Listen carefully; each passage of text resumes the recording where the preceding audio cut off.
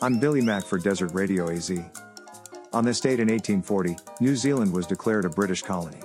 That inspired the song, Itsy, Bitsy, Teeny Weeny, Brand New Colony of Kiwi. In 1881, the American Red Cross was launched by Clara Barton. She nursed that organization to quite a success story. On the first day, their job was to come up with a logo. Needless to say, it was an easy first day. At first, the organization was a disaster.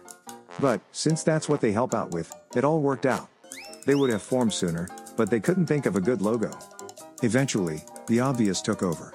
On this date in 1908, the very first horror film, Dr. Jekyll and Mr. Hyde, premiered in Chicago.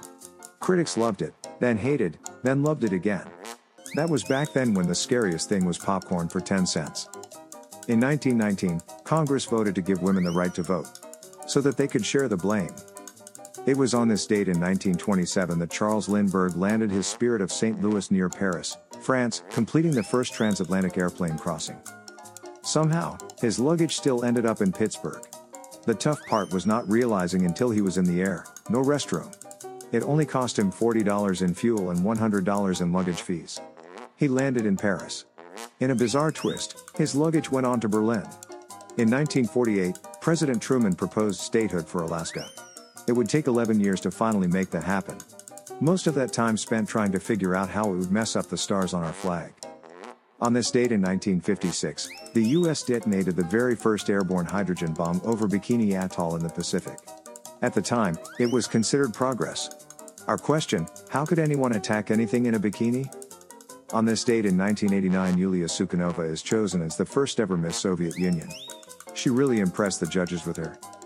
The singer Goite turns 41 today. He had that hit Somebody That I Used to Know. Almost prophetic. Rapper Havoc turns 47 today. His cousin, Mayhem, is a spokesperson for Allstate.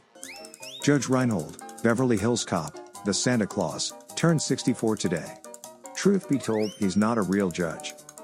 Lawrence Tarot Mr. T is 69 today. I'm sorry.